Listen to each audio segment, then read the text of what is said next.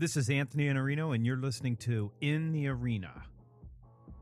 Step into the arena.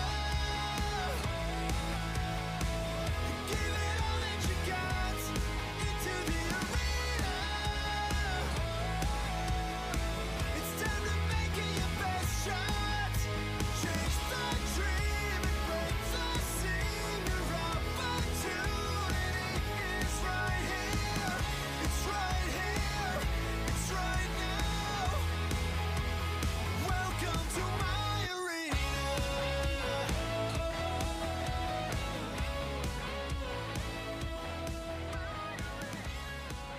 Welcome back to another episode of In the Arena. I'm Anthony Iannarino, and this week we have a new sponsor, the Task Group, Smart Sales Transformation. And I'm thrilled to have Donald Daly and the Task Group as a sponsor for In the Arena.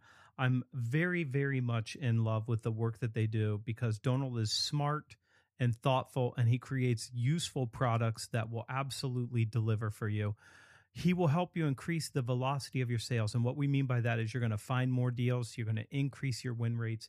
The deal values will increase while the sales cycles shorten. And that's a big promise. But I've seen Donald's tools. I've worked with some of them. I've had the privilege of looking at some of these before they've been released to the public and as they've been released to the public. And I'll just talk for 1 minute about a couple of them. Sales Performance Manager allows you to look at all of the opportunities in your pipeline by rep, by region, by product, whatever you want to set it up to do. And you can look at those and find any deals that look like they're in trouble based on a number of factors that give you real insight to what needs to change. And this is the most important thing. You need to know where you need to take action before you need to take action, before it's too late. And Sales Performance Manager does that. Dealmaker Smart Opportunity Manager allows you to look at the power structure, something I'm very big on, and understand how you coach deals, how you get to a deal. It helps you manage opportunities. There's Smart Account Manager, and we'll embed a link in the show notes for you about an account management planning tool that you can download from the Task Group. There's a number of other tools like Dealmaker Align and Smart Sales Playbook and a political map. All of these tools are super useful. They're embedded in Salesforce.com. And these are some of the very highest caliber, highest quality products on the market. I love what the Task Group does. I love what Donald Daly does. And if you don't know him, you should go out and follow him. We'll put a link here for you to follow him on Twitter and also get you to the Task Group. So welcome the Task Group as our new sponsor on In the Arena. And now we're going to get into today's interview with my friend Stu Heinecke. And Stu is an interesting guy. He just wrote a book. I was interviewed for the book along with almost everyone I know. And it's about how to get a meeting with anyone. That's the title of the book. And Stu is interesting for one reason. He's sort of one of us without being one of us. Professionally, he's a cartoonist. And the first time I saw him was a cartoon that he drew for the Wall Street Journal. But then later he sent me a cartoon and it immediately got my attention. We're going to talk about the creative process. We're going to talk about fear. We're going to talk about how do you get a meeting with anyone. So without any further ado, Stu Heinecke, how to get a meeting with anyone in the arena. Hey, Stu, how are you? I'm great, Anthony. Good to see you. And where are you? I'm in Whidbey Island, just a little bit north of Seattle. Beautiful place. Man, it's gorgeous. It's just beautiful. In the background, which no one can see on a podcast, I see all of Seattle through your massive office window. Yeah, well, that's a fake office window. It looks really nice. A little video set. But no, it's beautiful here. It's just gorgeous. I want to talk to you about your book, which we'll talk about in a minute. But before we do, I want to introduce people listening to this to who you are and what you do. So talk about your background and what you do as a profession. Sure. Well, I've got kind of this crazy combination of professions going. I'm a cartoonist. My cartoons appear in the Wall Street Journal. But I've been using cartoons my whole career as a marketer. And that's where my education actually lies, is in marketing. And in fact, I'm a DMA Hall of Fame nominated marketer. So I've been using cartoons in direct marketing a lot of my career to break through to people, get people to just stop what they're doing and take notice and respond to these things that we send.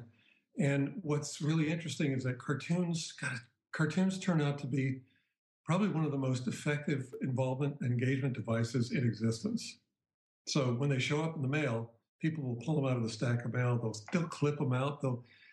I had an interview earlier this week, and someone said, I got this mailing from Scientific American about 20 years ago, and it had this cartoon of some scientists looking out the window at this big radio telescope dish, and they're saying, well, so far our search for intelligent life has turned up a couple of false alarms, and someone named, Anthony Iannarino from Ohio, for example. Anyway, he gave his name and his city, and I said, well, stop. That was my mailing. I did that one for Scientific American all those years ago. Yeah. And you still remember it. You got it. And you framed the thing and put it up on your wall. So I've been coming at marketing in a very different way. Well, in parallel to that, and to get that career started, because what I ended up doing was working for all the big magazines in the country, creating direct mail for them in that way. But in order to get a hold of them, I was going to have to reach about 24 or so VPs and directors of circulation at these big publishing houses in Manhattan. These weren't going to be easy people to reach. And so I thought, well, okay, whatever. I'm still going to have to do this. I had just had two very successful tests, one for Rolling Stone and the other one for Bon Appetit. So I thought, okay, what I'm going to do is I'm going to send a print of a cartoon, personalized. Each cartoon is personalized in the caption. I mean, they're always, all of mine are written so that we have a space for the first and last name. So I sent them a print of a cartoon about them and a letter saying, this is the device I just used to create two campaigns, one for Rolling Stone, one for Bon Appetit. Both of them beat controls. And this is the kind of thing that we need to put this to test for your titles. And Anthony, I spent about $100 on that campaign, and it ended up, it launched my business. I got through to all of them. All of them became clients. And we're talking about clients like Time Inc. and Condé Nast and the Wall Street Journal. All of them became clients, and it was from that one little campaign I did it cost me $100. That was my first experience with contact marketing. And that's why we're talking today, because we've got a book coming out about it. And so that's. And we're talking because I know you, and you interviewed me for the book, and we met at Dreamforce a couple years ago, and we did, and now we know each other. Yes. So I want to get to the book, but I want to push that off for a little while, because the thing that you do that's interesting to me is you've taken something and you've turned it into something else. But I want to go to the core of what you do, and I want to talk about that for a few minutes, because I think that the cartoon that you sent me is a picture of a line graph going up, and it says this would look really good in Anthony Iannarino's office. So that's the part where you could insert somebody else's name going, hey, This guy likes sales and numbers. He's in the improvement business. So this would be something that would be compelling to that individual. When did you start drawing cartoons? Well, gosh, when I was a kid, I was drawing on desks, and I don't know why I didn't use paper back then, but I was drawing on the desks. There's a lot of my work left behind somewhere. On a wooden desk. Yeah. I've always been, here's where it really started, Anthony. I'm sure I'm sure I share this experience with many men about my age, that my brothers and I used to sneak Playboys out of my father's dresser drawers when we were kids. And we were looking at the pictures, obviously, but we were also, we weren't the kind of guys who read the articles. But the thing is, I saw the cartoons too by Gahan Wilson and Elton Dedini and others. And I thought, well, first of all, who are these guys? And how do they do this? How do they draw this one picture and one line of caption? And there's a whole story happening there. Yeah. And it's funny, and it's just so compelling. Who are these guys? So that just sort of, simmered as an interest, and so as I was drawing and drawing and drawing a lot, and I discovered I had a knack for it. And then when I was at USC, so last year in college, a friend of mine said, "Hey, guess what? I'm taking this class from the UCLA extension course or extension school from Eric Teitelbaum, one of the New Yorker cartoonists, and he's teaching us how to cartoon." And then he'd tell me about who the guests were that would come in and lecture. And one of them was Lee Lorenz, the cartoon editor at the New Yorker at the time. I thought, my God, why am I not in that class? I'm missing out. And I thought, well, okay, even though I'm not in this class, I'm going to start doing this. I'm going to start drawing my own cartoons. I'm going to start submitting them around and see where I could go. And I discovered it was pretty hard to do, but I stuck with it. And so you're 21, 22 years old?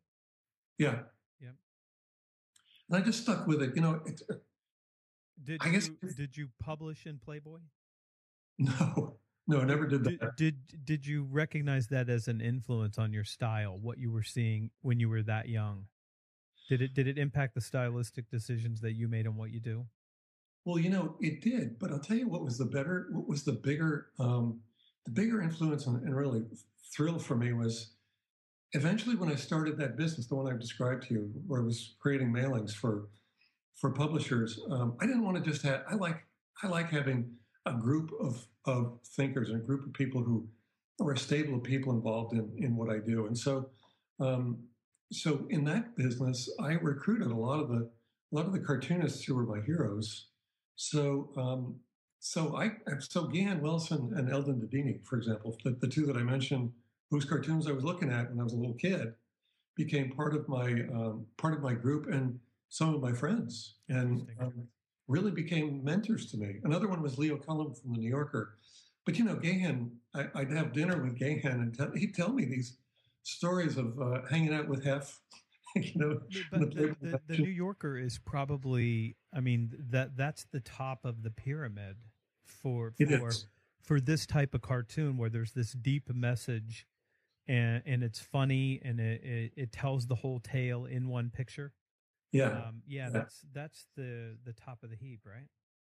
Yeah, I would say the New Yorker is. There's some others in England. It was Punch. Punch was, I think that was a magazine that was continuously published for 200 years or so, and went out of publication. But yeah, I would say the New Yorker is the top market. Now the New Yorker has published there. No, I'm not there yet, but I'll tell you though, I'm good friends with the cartoon editor, and I should be in there. I'll be in there soon, I'm sure. You need to send him a cartoon. I've been doing that. Let me stay on this track for a minute, because here's the thing that I think is really interesting. I think about sales and selling as it's a game of resourcefulness.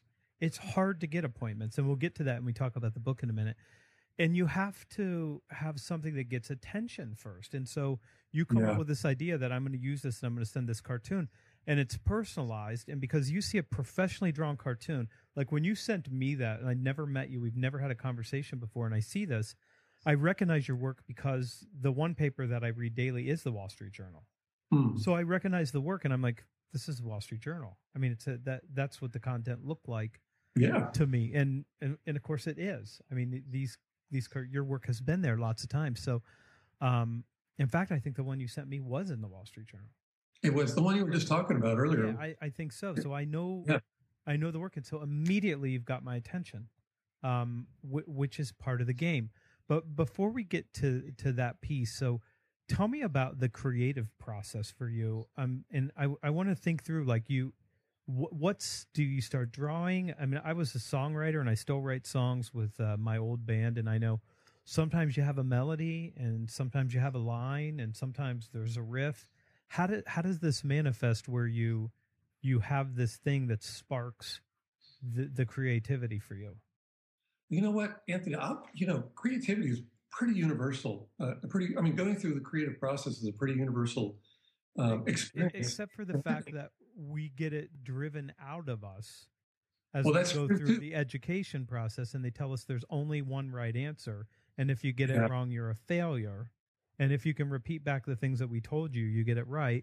And creativity is about connections and new ideas and figuring out what works together. And I think as we get older, not a lot of people draw, not a lot of people paint, not a lot of people write songs. We lose that and we go on to making a living, whatever that means.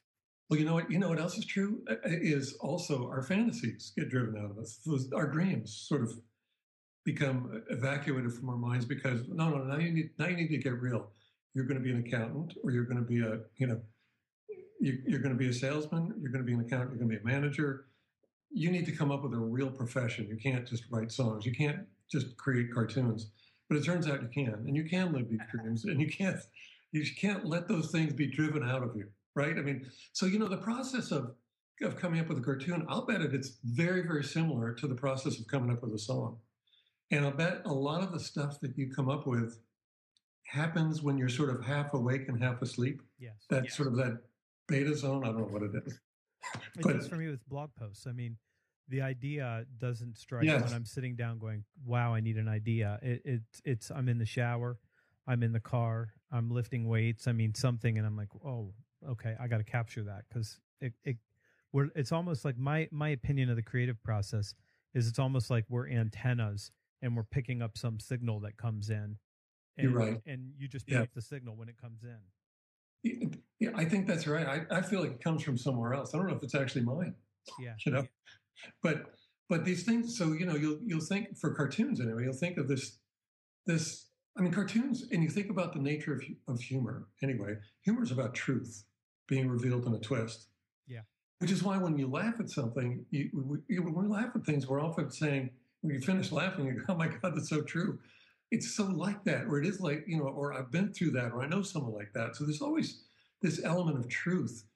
And, as a marketing device, sort of coming back to the marketing side of it, as a marketing device, think about how valuable that is. Here's this thing that gets, according to readership surveys, it gets it's better read and remembered than anything else in magazines and newspapers.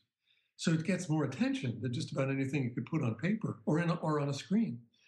Now, this may not be quite true because of video, but still, you get a lot of attention. And then, when people go, "Ha, that's great," or "That's cool," whatever it is, they're agreeing with your central point. They don't even know it. It's already just planted.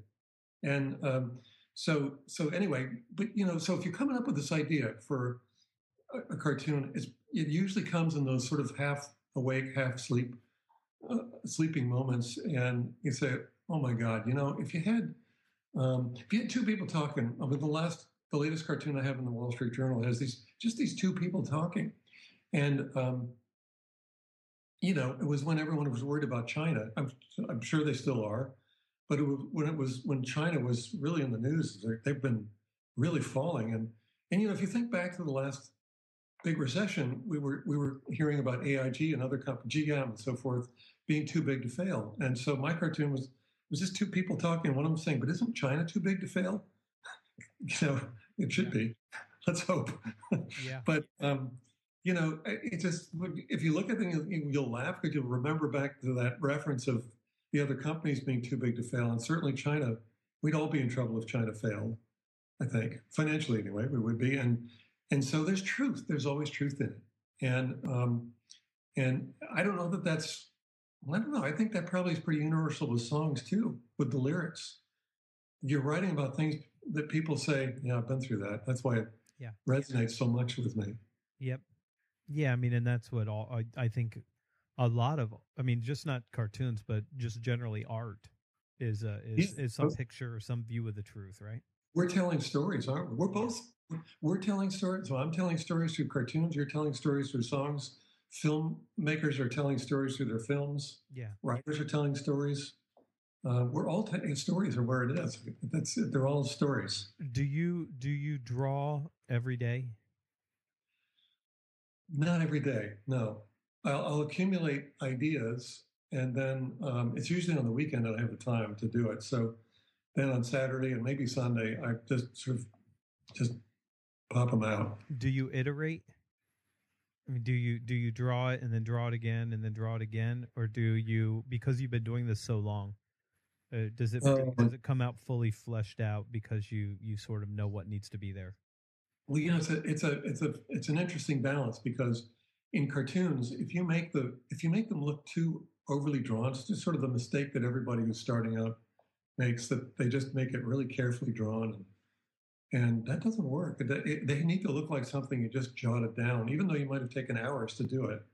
They have to look that way. So it goes back and forth. And lately in my drawings, I've been, I'll sketch something out in pencil and then ink it in. And I try to, instead of eliminating all of those sketch lines, which is what I used to do, I try to just keep a lot of those in now so that it does look like it was just jotted down. But the direct answer to your question is I definitely will draw and redraw some of these, because you got to get it right. The composition, where these characters are and how they're reacting to each other, and maybe you had one character smiling but they shouldn't be smiling. I just did one of these two women at a bar, and one of them is smiling this like freakish smile at the other one, sort of has her head cocked to the side, and she looks a little crazy. And the other one was smiling, but I had to change her mouth so that she's just talking. And the caption, she's saying to this crazy woman, "Thank you so much for liking and repeating everything I say and following me everywhere. You'd be a natural on Twitter." Because it's kind of like, you're really a stalker, lady. But on the other hand, that would work. That would really work on Twitter, wouldn't it? Yes. We have weird conversations on Twitter. Yeah, in 140 characters while Yeah. it lasts. Yeah. So let me move into the book, because this is it's interesting to me that you were able to take this talent that you have and a love that you have and turn it into a business, a sustainable financial business. And your book is called, what the name of your book is. I'm saying this for the people who are listening. It's How to Get a Meeting with Anyone. Right. And, how to get a meeting with anyone. and it is the subtitle, The Untapped Selling Power of Contact Marketing. You reached out to me and you got my attention and you interviewed me for the book. And I know you interviewed Jeb Blunt. I know you interviewed a bunch of people I know, good friends. Yeah. And there's a bunch of us in this book. And I would have never thought cartoons as being as powerful as a device unless I'd actually experienced it. And experiencing it, I knew that. And it was very easy for you to connect with me, because the ask after getting that is really natural and really easy, because I've just seen this thing. So I feel like I've got some connection now. And it was custom to me, which I think the customization of the message is really one of the big keys. But if you could, and I haven't gotten to read the book yet, so I don't have a copy of the book. I'm sure I'm going to get one at some time, because I know I get copies of your books from you, and you're thoughtful, and I always get cards. So you are a guy who walks the talk and practices what he preached. Tell me about the biggest surprising learning outcomes you got as you researched this book and came up with the 21 chapters that make up the book. Yeah, great question. I'll tell you what was just mind-blowing about this is that I told you about the campaign I did with the cartoon print and the letter to the circulation directors and VPs. But eventually, what led to writing the book was, I saw what my own contact campaign had done, and for a while I thought, well, aren't I cool? I've got this great device. I can break through to anyone. Isn't that just unusual? And then I realized, wait a minute, that can't be right. People have they've been facing this challenge of, how do I reach people who are so important to the outcomes I'm seeking in my life? How do I connect with them? Because some of them are just hard to connect with. If they're important people, by definition, their lives they're very busy. Their time is limited. A lot of people are trying to get through to them, so they become almost impossible to reach. So what was really the great discovery in all this was that there were a lot of people. I'm part of a whole group of people a whole community of people out there who've been coming up with just the most brilliant ways of breaking through to important people, and really that there is this hidden form of marketing out there, and as I talked to people about it, nobody really had a name for it, and so I thought, okay, then I'll just use the one I've been using. I've been using contact campaigns, but I coined contact marketing for this. I think what we've all discovered together is this this form of marketing that's been used for years and nobody's had a name for it. And we finally get to bring it out into the light to show these. You mentioned 21 chapters, but there's 20 categories of contact marketing campaigns that came out of these conversations with you and Jeb and Tibor Shanto and Linda and Lori Richardson and 100 people. Dan Waldschmidt came up with this cool idea because, as you know, I think you know that he's also he's many things. He's an extreme athlete. He runs 100-mile races, and he's a turnaround specialist. And his process that he described to me for reaching the CEO of distressed companies is he'll comb the newspapers. He reads the Wall Street Journal, and he's looking for stories of executives that have missed their earnings estimates. And so then he has this beautiful sword made by the same guy, the same prop maker who made all the swords for Gladiator, the film Gladiator. And he has this beautiful sword made up. It's engraved with the CEO's name. And then it's put into this beautiful fine wooden box. And he includes with it a handwritten note saying, hey, I know it's tough out there. I know it's war. And I know you lost a battle here recently. And I just want to let you know that if you ever need any help, we've got your back. And he said he was getting a 100% response rate to these devices. Now, it cost him $1,000 every time he reaches out with one of these. But if he's breaking through to the CEOs at 100% response rate, he's breaking one of the rules of the universe. You're not supposed to get 100% response rates to anything. It's supposed to be impossible.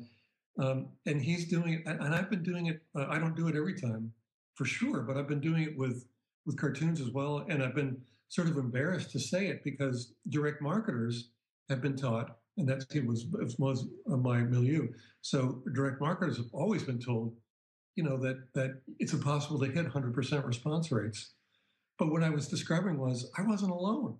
There are lots of people out there, I won't say a lot, but there are people out there who are generating these kinds of response rates from this sort of hidden form of marketing. So I think that's the big discovery is look at this thing, that there's a form of marketing that we just, we didn't really know about it. We heard stories, they're sort of urban legend stories, I think a lot of them. We heard stories of what people have done to break through to really, really important people, but it's never been sort of organized as part of a new genre of marketing. And you think about it, and it does require creativity and resourcefulness and something worthy of attention. I think it requires creativity and audacity. Mm-hmm. And, you got to just get out there. You really want to just impress the hell out of these people. Just, you want to interrupt them because they're being approached by people all the time. So you want to interrupt them and have them say, whoa, who is this? Who sent this to me? Or, wow. You want to, basically, I think really what it is you want to humanize yourself quickly because ultimately, whether cold calling is alive or dead, whether it's all about social selling now, whatever it is, whatever people are saying about selling today, the fact remains, has always been there, that people buy from people they know and like and trust. That's right. So how do you establish these relationships quickly? How do you break through? And that's what contact marketing is all about. If you were to give the listeners of this podcast advice as to how to think about this between now and the time the book comes out, and we'll send everybody to go buy the book. We should go buy the book, shouldn't we? In triplicate. or even more. However many copies. Buy it for your friends. Buy it for your family. No doubt about it. And Stu will draw a personal cartoon for you for every book you buy. You come and meet me at a signing, and I'll do it. Tell me, what do you think the most important lessons that somebody who's thinking about this, I've got to break through to a C-level executive, if you could just sum it up in a couple ideas, like you should think about this and this. Yeah. Get started on how do you do this? Well, I think the first one is everybody. I've been asked who should buy the book, and I start by saying salespeople should buy it because they have to break through to people who could become important clients to them. But business owners should buy it because they've got the same situation. They need to be networking with the people who can make their enterprises stronger and bigger. And you think about C-level executives and CEOs, their networks are critical to their success. And but then you might think about just anything you want to do in life. It's important. It's critical for us to be able to actually to believe in ourselves and then do it. Reach out to people who are important to the outcomes you want in your life. And I'll just say that I ended up using, just unwittingly, one of the techniques that's in the book to meet my wife, who I saw in a magazine, and I said, "Wow, I just got to meet her." And I ended up meeting her. She was from Copenhagen. It took a lot to do this, but I met my wife this way. When we meet people, and they're critical to the outcomes in our life. So I think the first thing to realize is that we need that ability to be able to reach other people, and we all have probably, let's say, a dozen or so people. Maybe it's more, maybe it's less, but a dozen people or so that if we could connect with them, these people would change the scale of our lives. I mean, the scale of our careers and our businesses, and change the outcomes in our lives. We all have important people out there that we should be connecting with. And I think the next thing, though, is, okay, let's say you're going to reach out to one of your heroes. Why are you going to reach out to this hero? What is it that you really need to think about it, not in terms of you, but in terms of them? What's important to them? What are they doing right now? What are their priorities? What's in it? You need to really think about what's in it for them. Because if what you're going to do is take a little bit of their time and waste it, then you shouldn't be doing that. You shouldn't be reaching out. So you got to figure out what it is that you can bring to them that's of value to them and of relevance to them. And, Anthony, I think you really helped. You're one of the people who really helped me see that, because you talked about super qualifying the people that you're going to go out and reach. Well, really, you need to kind of super qualify yourself. Yeah. So I think another thing that another lesson from this is that in the book, one of the chapters is devoted to creating a VIP makeover on yourself. And so, that really pertains to figuring out who you are and what value you bring to these people you want to reach out to, and defining it and developing it, and ultimately developing a VIP statement. Mine it was this thing that you would say. The first thing you say to that person's executive assistant is, "Hi, my name is Stu Heinecke, and I'm one of the Wall Street Journal cartoonists. I'm a Hall of Fame nominated marketer and an author, and I have something that I want to send to your boss. It's a print of a cartoon about him or her, and I wanted to make sure it's a surprise to him or her, but I don't want it to be a surprise to you. You're the executive assistant. You need to have things under control.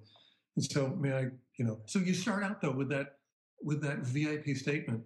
And, since I'm talking about executive assistants, so many people have it wrong about executive assistants. They're not gatekeepers. Sure, they keep people out, but their job really is to evaluate who's calling and whether this person brings value to the boss or not. And so you should be thinking of them as not as gatekeepers, but as vice presidents of access, or as talent scouts, and give them something to work with. That's right. Yeah, it's your job to justify the reason for that. Yeah, it's interesting. I'm gonna keep pushing back. The book is called How to Get a Meeting with Anyone, and the tips and the ideas are in here from a whole bunch of thoughtful people in addition to Stu. And Stu's thoughtful enough to look at what he did and then go out and say, who else can help tell this story? So we get lots of different views of this. What you said that's interesting to me, we're going to go a little bit long here, but I want to touch this point. You talked about your own personal VIP statement, and you talked a lot about the importance of confidence and audacity. And I think that these are the ideas that make people uncomfortable. They think, well, I might make somebody unhappy, or they might take this the wrong way, or I'm not sure. And I think that fear is what holds people back. And so I want to push back onto the creative process again, because you draw cartoons. So when you create art, people don't like your art. There's always some percentage of people who don't like whatever you do. And then when you're doing it for the Wall Street Journal, and there's let's call it a pseudo-political message. Maybe there's a political message or an economic message, but there's something in there. Half of the people that see it go, that's stupid. And then the other half are like, that's brilliant. Yeah. and you're always going to do that. But you've got to be willing to put yourself out there and say, this is who I am. This is what I do. This is how I create value. And you have to have the confidence to have that message to say, I'm Stu Heinecke, and I'm a Wall Street Journal cartoonist, and I am a nominated, marketing. You've got to be willing to say, I have value to create. And I think a lot of it is where we don't start with a value message. We worry about that. So speak for just another minute, if you would, about, have you dealt with that? Like, I'm going to be judged. There's somebody who's going to take this the wrong way, or I'm going to send this to them and it's not going to resonate because I don't yet know them and I'm not sure how this message is going to be perceived, because we do have to sometimes step into the unknown and be audacious. In staffing, I didn't get a response from this email, but I sent an email to a guy who we did business with, and he went for a really low price and actually was not getting the business results he wanted. But his people wore boots. They had to wear boots on this job. And I sent him a picture of all these boots and said, I've got these boots and I got the feet to put in them when you need them. And, he could have taken it wrong. I don't know. But you take a chance because you got to get their attention. And I love that. A picture with a bunch of boots, is like, what is this? So talk about the fear and stepping through that. Yeah. Okay. So, great question and really interesting topic, isn't it? I mean, we won't go anywhere if we don't believe that we're worthy of going somewhere. So you got to believe, and you got to just put yourself, why not? I think when you feel that, if you feel like, well, that's for someone else to do. I think you need to be asking yourself, why not me? Mm-hmm. Because, we should be doing that in our life. We talked about this a little while ago about fantasies and dreams, and I mentioned that I met my wife in Copenhagen. Well, growing up in the Boston area, I thought, and opening those Playboys, I suppose, and then, the James Bond films and so on, I really liked blonde skin and even women, and there were none of them there. And if I was going to go there, if I was going to meet someone like that, I was going to have to go there and spend a few months, look around and bring someone on. Man, what a great adventure this will be. And I ended up living it, and not only that, but the woman I met she's a Penthouse cover model. So I sometimes wonder, well, what made me think this interview's gone in just the strangest direction. We started at Playboy. This is a family show, Stu. I know, I'm sorry. At least I haven't been swearing, so there won't be many bleeps. But so what made me think that I was worthy of that? And I think here's what all of it is. Because you mentioned audacity. I think what audacity is, it's you having a lot of fun and it being infectious. I think that's what it is. And when I send, I have this new format for sending cards out. It's this corrugated. I've never seen anything like it, but it's this corrugated cardboard envelope. Actually, let me reach behind me because I have one. I'll just pick it up.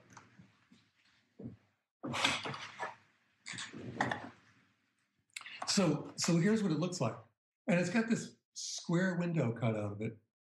And, it's 1/4 of an inch thick. I've never seen anything like this.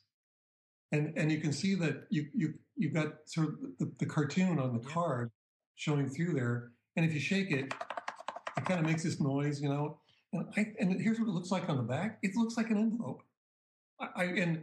So I'm sending these around. I'm having a blast sending them around because I've never seen anything like it. I'm sure no one else has, and they're going to be going, who the heck sent this to me? And it's going to get open.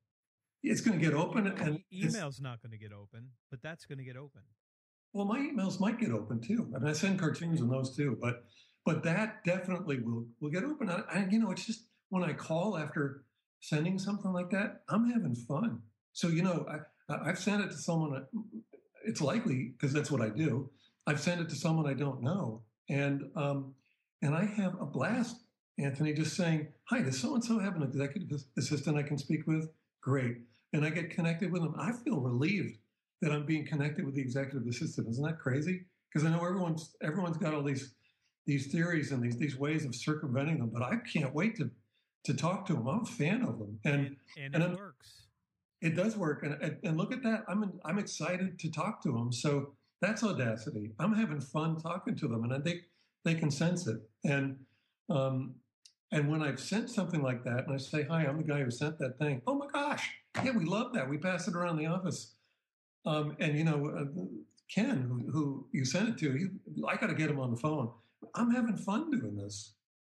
So going back to your question of that audacity might make some of your listeners feel uncomfortable. Man, get in that space then. I think the best things in life come from getting uncomfortable.